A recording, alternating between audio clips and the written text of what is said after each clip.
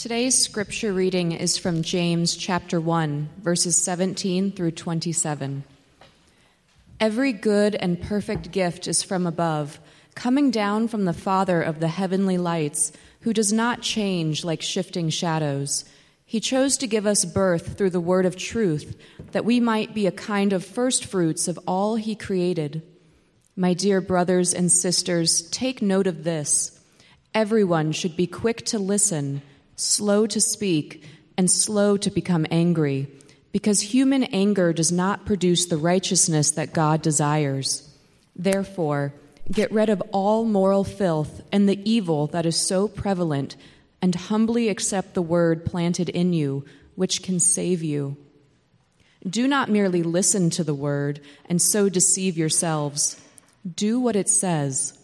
Anyone who listens to the word but does not do what it says is like someone who looks at his face in a mirror and after looking at himself goes away and immediately forgets what he looks like. But whoever looks intently into the perfect law that gives freedom and continues in it, not forgetting what they have heard but doing it, they will be blessed in what they do.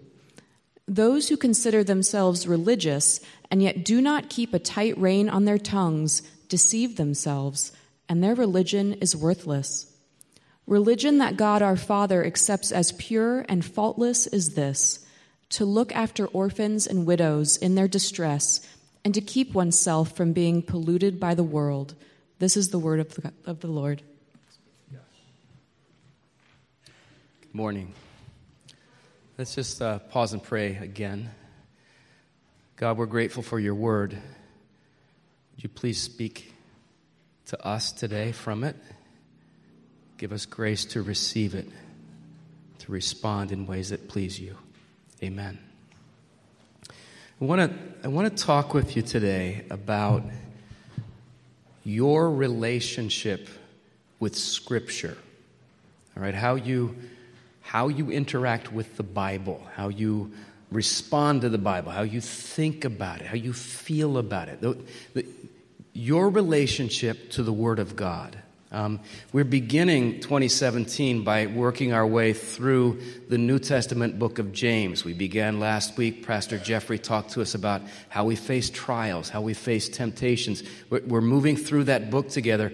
And if you're not familiar with it, James, I would say, is one of the most practical books on Christian living you'll find anywhere. James was a brother of Jesus. He was a leader in the early church, and he wrote this book. It's kind of an open letter to Christians everywhere.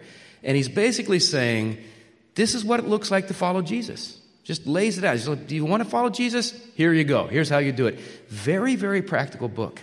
And in the passage we're looking at today, James talks about the incredibly important role that the Word of God will play in the life of any follower of Jesus. God's Word, Scripture, will be immeasurably significant for anyone who follows Christ. So let's work through this passage, and to do so, I'm going to hang my thoughts on three different points, all right?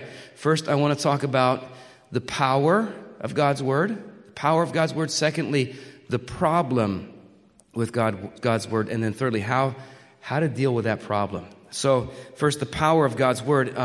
Guys, God has given us His Word in Scripture. I'm just taking that as a given. And God's Word is power. The Word of God in your Bible has power to change your life. You'll notice what James says in verse 18. He says that God's Word is the reason why. It's the reason why we're alive spiritually. It's the reason why we're born again. Born again, the new birth is a concept that you find in the Bible. A new birth is when the Holy Spirit awakens you on the inside so that you become aware of your need for Jesus and you begin to love Jesus. You begin to trust Jesus. It's a work that the Holy Spirit does in the life of anyone who is a Christian, just kind of empowering you to come to Christ. So what is James saying, verse 18? How does the Holy Spirit do this? How does He awaken us? How does He give you new life? Well, He tells us He does it through the Word. Look at verse 18. He, that is God chose to give us birth through the Word of truth, that we might be kind of first fruits of all that he created. So I would say this, if you are sincerely trusting Jesus as your Savior today, you were born again. You maybe you weren't aware when it happened. I don't know if you could tell or not, but somewhere along the line, the Spirit of God awakened you on the inside. He opened up your heart to. That's why you're trusting Christ. But how did he do it? Well, James says he did it through the Word. Might have been a sermon that you heard, and that's when the light bulb came on. Or it might have been a Bible study, a passage you were studying. It might have just been, for many of you, just sort of the cumulative effect of all the many things you were taught from God's Word as a child growing up in the church or in a Christian home.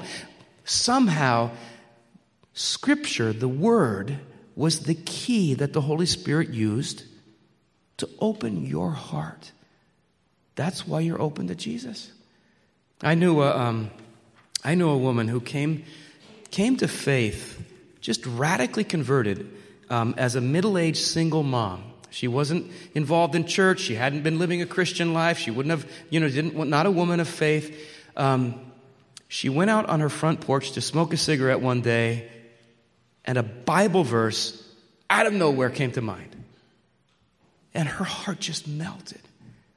And she came to faith, became one of the most vibrant Christians I've ever known, ever. And she was thinking, where in the world did that verse come from? She had been taught that Bible verse decades before when she was a little child. She didn't grow up in a Christian home, but her neighbors had brought her to church. In a little church Sunday school, she had been taught that verse. Years later, the Holy Spirit just came and turned the key, opened her heart. She came to Christ. By the way, those of you working in the Bible club that we put on at the Boys and Girls Club, isn't it something to think that you could be planting seeds in someone's heart or mind? Years later, God will use that powerfully. So God's Word is powerful. Peter said, 1 Peter 1:23 said, you have been born again, not of perishable seed, but of imperishable, through the living and enduring Word of God. So God's Word is powerful. God's Word is what His Word makes us alive spiritually. James also says God's Word is what keeps us alive spiritually. Verse 21 says this, therefore get rid of all moral filth and the evil that is so prevalent. And what does it say? Humbly accept the Word. Let me ask you, are you accepting the Word of God? Are there sort of portals into your life by which you're regularly receiving the Word? Right now, you're receiving it through coming to church, hearing it read, hearing it preached. Do you study the Word? Do you? And when you encounter the Word, do you receive it humbly? Just saying, God, you're God, I'm not. What do I know? It's your Word. Speak to me. He says, humbly accept the Word planted in you. Why? He says, it can save you. Now, why does James say that the Word of God can save you? Well, listen, if you want to go to heaven, okay, you want to be part of God's eternal kingdom, it's not enough for you just to have a momentary decision where you come to Jesus and then you forget about Him. You've known people like that. When I was 16, I asked Jesus in my heart, and then I went on my merry way. The Bible says that is not enough. Jesus said in Matthew 24:13, He said, the one who stands firm to the end will be saved. It's not enough just to have one little moment with Jesus earlier in your life and then you forget Him. You need to keep trusting Him, keep following Him, keep living for Him all the way to the end. Now, here's the good news. If you've really come to Christ, listen, God is absolutely committed to sustaining and preserving your faith and helping you follow Jesus all the way to the end. But how does God do that for you? How does He sustain your faith? Well, James tells us one of the primary tools God uses is Scripture. One of the primary tools God will use in your life to keep you trusting in Jesus is the Word of God. He says the Word can save you. So let me, those of you who've been let's say you've been a Christian for at least a year, so you have a little bit of experience. If you're newer, that's fine. You can answer. But I'm going to ask a series of questions, and I would like you to raise your hands in answer, okay? So here's some questions for you believers. How many of you have ever seen God use a passage of Scripture to warn you when you were starting to drift into sin? Anyone here? I have. Oh my goodness. I wouldn't be here without. Like you're starting to have a sinful attitude, sinful temptation, and the Word of God just kind of grabs you by the collar and says, warning, warning. How about this? How many of you have ever seen God use a passage of Scripture to restore you when you've fallen into sin? Oh yeah, for me, some of the most precious moments as a Christian. I've fallen into sin. I'm feeling discouraged. And the Word of God says that I'm forgiven because of Jesus. Isn't that great? Now, two more. One, how many of you have you've seen God use a passage of Scripture to revive you when you were discouraged? Like you're ready to give up. You've got no more hope. Isn't that something? You've experienced that, right? A word from God, from the Bible, just like it changed everything about your day, right? One more question. How many of you have ever seen God guide you, just give you wisdom, right? From the Word. Is it the psalmist of Psalm 119? He says, I have more wisdom than all my teachers because your Word guides me. Some of you have been in college looking at your professor saying, you know what? She's a lot smarter than me, but I'm wiser than her. Because God's Word is guiding me. So now let me ask you this. Do you understand why James tells Christians, guys, I want you to be saved. I want you to make it all the way to the end. God is committed to helping you. So I'm telling you, please humbly keep receiving the Word. Let it come in. Let it speak to you. It's going to warn you. It's going to restore you. It's going to encourage you. It's going to guide you.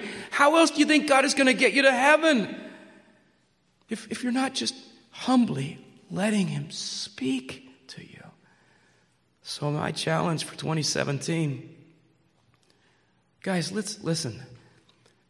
Let's let God do things in this church, in our lives, that we haven't seen Him do before. Just amazing. Let's just be can we be that? Just a receptive people. God, speak to us from your Word this year. So, God's Word is powerful. Guys, it is so powerful. God's Word is what makes us alive spiritually. God's Word is what keeps us alive spiritually. So that, my first point is the power of God's Word. Second point is to point out the problem. And there is a problem with God's Word. James discusses, starting at verse 22, he discusses the problem of when we hear the Word and we don't respond. Like he says we're hearers but not doers. We hear a sermon or we read a passage or we memorize something and God's Word is speaking to us and we don't respond obediently. Here's the problem. James says if you hear the Word and you don't respond obediently, the problem is not just that the Word doesn't help you. James says you hear the Word and you don't respond. The Word makes you worse. It has a hardening effect on your heart. It has a blinding effect on your understanding. James says, if you go through life hearing the Word, studying the Bible, hearing a sermon, and not responding, James says, you will become self-deceived. Here's the way he says it. Though, do not merely listen to the Word. Verse 22, do not merely listen to the Word and so deceive yourselves. Do what it says. Anyone who listens to the Word but doesn't do what it says is like someone who looks at his face in the mirror and after looking at himself goes away and immediately forgets what he looks like. But whoever looks intently into the perfect law that gives freedom and continues in it, not forgetting what they've heard but doing it, they will be blessed in what they do. So James is saying, guys, the Word is powerful, can save you, can change you, can transform you, but be careful. Be careful, he says. Because if you start handling the Word of God, but not responding, the very Word that could bring you life will begin to kill you. It will begin to make you, little by little, blinder and blinder to the reality of your own life. It'd be like a guy who looked in the mirror and he's got hat hair because it's cold out, his hair is sticking up, and he's like, I need to fix that. And then he walks away, can't even remember anymore. That's what happens. So, for example, you'll notice here James talks about, he talks about the importance of moral purity, keeping yourself from being polluted by the world. Let's say that you study a passage or you hear a sermon talking about the purity of your thought life, the purity of the things you look at. It kind of troubles you. I probably need to change my media consumption a little bit. My mind is not pure. It's not where it ought to be. And then you don't do anything about it. The next time you hear a sermon on that, it won't have the same impact. You keep doing that, after a while, you won't hear it anymore. Or James talks about the need for helping the poor. By the way, this is a major theme in the book of James. You can't, almost every week, if you're here for this series, almost every week you will hear James talking about, guys, if you want to follow Jesus, you better be helping the poor. And you know how the first time you heard a sermon on God's passionate concern for the poor, it like gripped your heart. You say, I have to do something about this. James says, if you hear something like that and you go home and you don't immediately make some changes in your spending habits, changing in your lifestyle so that you're helping the poor, little by little, you'll keep hearing these sermons. You won't hear them anymore. You'd be like the guy who forgot what he looks like in the mirror. You will become self-deceived. So James is telling, here's the problem. If we're exposed to the truth of God's word and we don't respond with repentance and faith and obedience, little by little, it will change you. So I would put it this way. This is not exactly the way James phrases it, but I would say this. God's word, guys, God's word is so powerful. You cannot handle God's word without it changing you. Every time you hear a sermon, it changes you. Every time you study the Bible, it changes you. It either makes you better or it makes you worse. Because if you close your heart to it, you get harder and harder and harder, and you don't even see it anymore. One highly respected New Testament scholar writing about this passage, he said this: those who fail to do the word, who are hearers only, are guilty of a dangerous and potentially fatal self-delusion. That is why James can say that people who only hear the word are deceiving themselves. They think they have a relationship with God because they regularly attend church or go to Bible studies or read the Bible. But if their listening is not accompanied by obedience, their true situation before God is far different. So that's the problem. The Word of God has this incredible dynamic. It either, it just comes to us with living power and truth. And if we respond with repentance and faith, it sets us free. And if we don't, little by little, it begins to kill us. That dynamic, by the way, explains some things that may have troubled you. For example, did you ever notice that sometimes you meet unbelievers, maybe even outright atheists, who are actually a lot nicer and more decent than some people you meet in church? Now, why? If the gospel's real, why would that be, right? Why is that? Or why is this? Did you ever notice in the four gospels that the people who gave Jesus the hardest time in his ministry were the experts in the law? I mean, how can the Word of God have power if, listen, the ones who had read the Bible more than anyone else on the planet were the least receptive to Messiah? Well, how can that be? Well, I'll tell you how it can be. It's because repeated exposure to God's Word, if it's not accompanied by obedient faith, it has this just deadening effect on the human heart. So that's the problem with the Word. And if you think about it, it's really kind of a dilemma, right? I mean, guys, we need the Bible. You're not going to make it without the Bible. Jesus said man doesn't live by bread alone, but by what? Every word that comes out of God's mouth. You will never, ever make it to heaven without Scripture speaking into your life. You won't do it. We can't live without it. And yet, if we handle it wrong, it'll kill us. It'll make us dead Pharisees. Now, if you think about how threatening some of the things the Bible talks about, that's kind of scary. It talks about moral purity, your thought life. It talks about what you do with your money. Do you help the poor? It talks about what you do with your tongue. Do you gossip about people? Those are not fun things to deal with. So how are we going to deal with this problem? That's my third point. How do we deal with this? I've got to be accessing the Bible, and yet if I do it wrong, I'm in trouble. So how do we deal with this? Well, here's something that it fascinates me about this passage, and I was all week trying to figure this out. Did you notice that before James talks to us about the importance of the Bible, right, before he even starts talking about our need for the Word and we need to study it, we need to look into it, before he does that, he first takes a moment in verse 17 just to remind us of how good God is.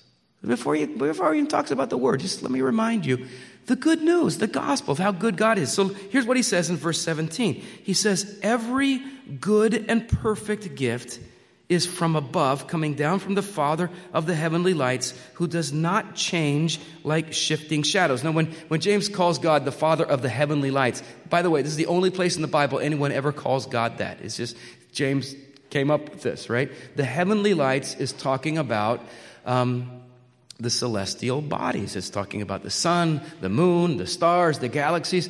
James says, the guy who made all that, and the one who does not change like shifting shadows, meaning the one who is eternal, unchanging, the Ancient of Days. He says, the one who created the universe, who is the Ancient of Days, he is the one who gave you every good thing you have. Every friendship in your life. Every moment of joy. Every sunrise. Every breakfast. The shoes on your feet. Every good blessing. James says, the one who created the universe gave that to you. Now, what do you think? I'm not sure, but why do you think James, before he gives us this lecture on reading the Bible, why do you think he stops us late? Before we talk about reading the Bible, can I just remind you how much God loves you? Can I just remind you how good he is? Before we talk about you need to be in the Bible, can I just remind you of that?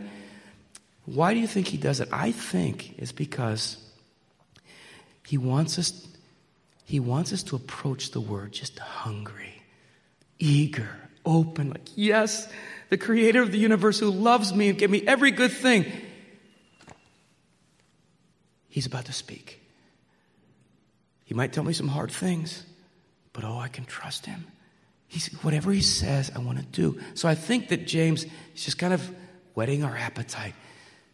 God has given you every good gift. Now, believer, let me ask you this. Think of all the good things God ever did for you. What's the best gift God ever gave you? Best.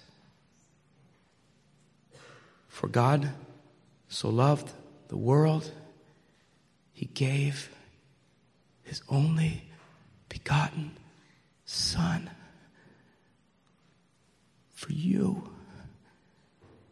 Now, what would happen if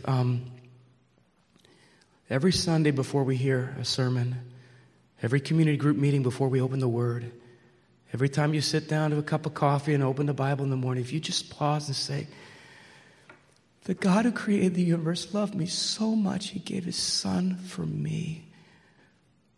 Let me see what he has to say. Here's what I bet would happen. You would have an openness to the Word in your heart that would just enable you to embrace and hear and respond to. In other words, the Word that could kill you won't kill you. It will bring life into you. I would say this, before you go to the Bible, first you look at Jesus. Before you look at the written word, right, first you kind of remind yourself of the incarnate word, Jesus. He died for me. And then you open the book and it brings life to you. Now, I'll close with this. There's a passage in John chapter 5. One of the many places in the Gospels where Jesus was having a fight with Bible teachers. I mean, all the time. These guys the people who knew the Bible were always the ones attacking him, right? And in John chapter 5, Jesus is having another argument with these Bible experts. And he says something to them that's so fascinating. He says this, John 5, verse 38. He says, God's word doesn't dwell in you, for you don't believe the one he sent. He said, you study the scriptures diligently because you think that in them you have eternal life. These are the very scriptures that testify about me. Yet you refuse to come to me to have life. So what Christ was saying to those guys was this. You know why the Bible is making you worse and worse? You know why you're such lousy Pharisees? You know why it's not having a life-giving effect on your life? Because before you ran to Scripture, he said, because you went to Scripture without first coming to me, just looking to me, and letting God remind you of how much he loves you through me. Jesus, like he's saying, if you had come to me first and then gone to the Bible, you would have been saved. So, let's be a church of the book. Amen? Let's be people of the book. I really mean that. I don't mean to just nag you, but dive into the Bible in 2017. Dive into it. But look to Jesus first. You see the love of God in Jesus. You will have a hunger for God's word that will allow you to respond with faith. Amen? Let's pray together. Give us grace, please, God, to respond to your word with joy and obedience for the glory of Jesus. Amen.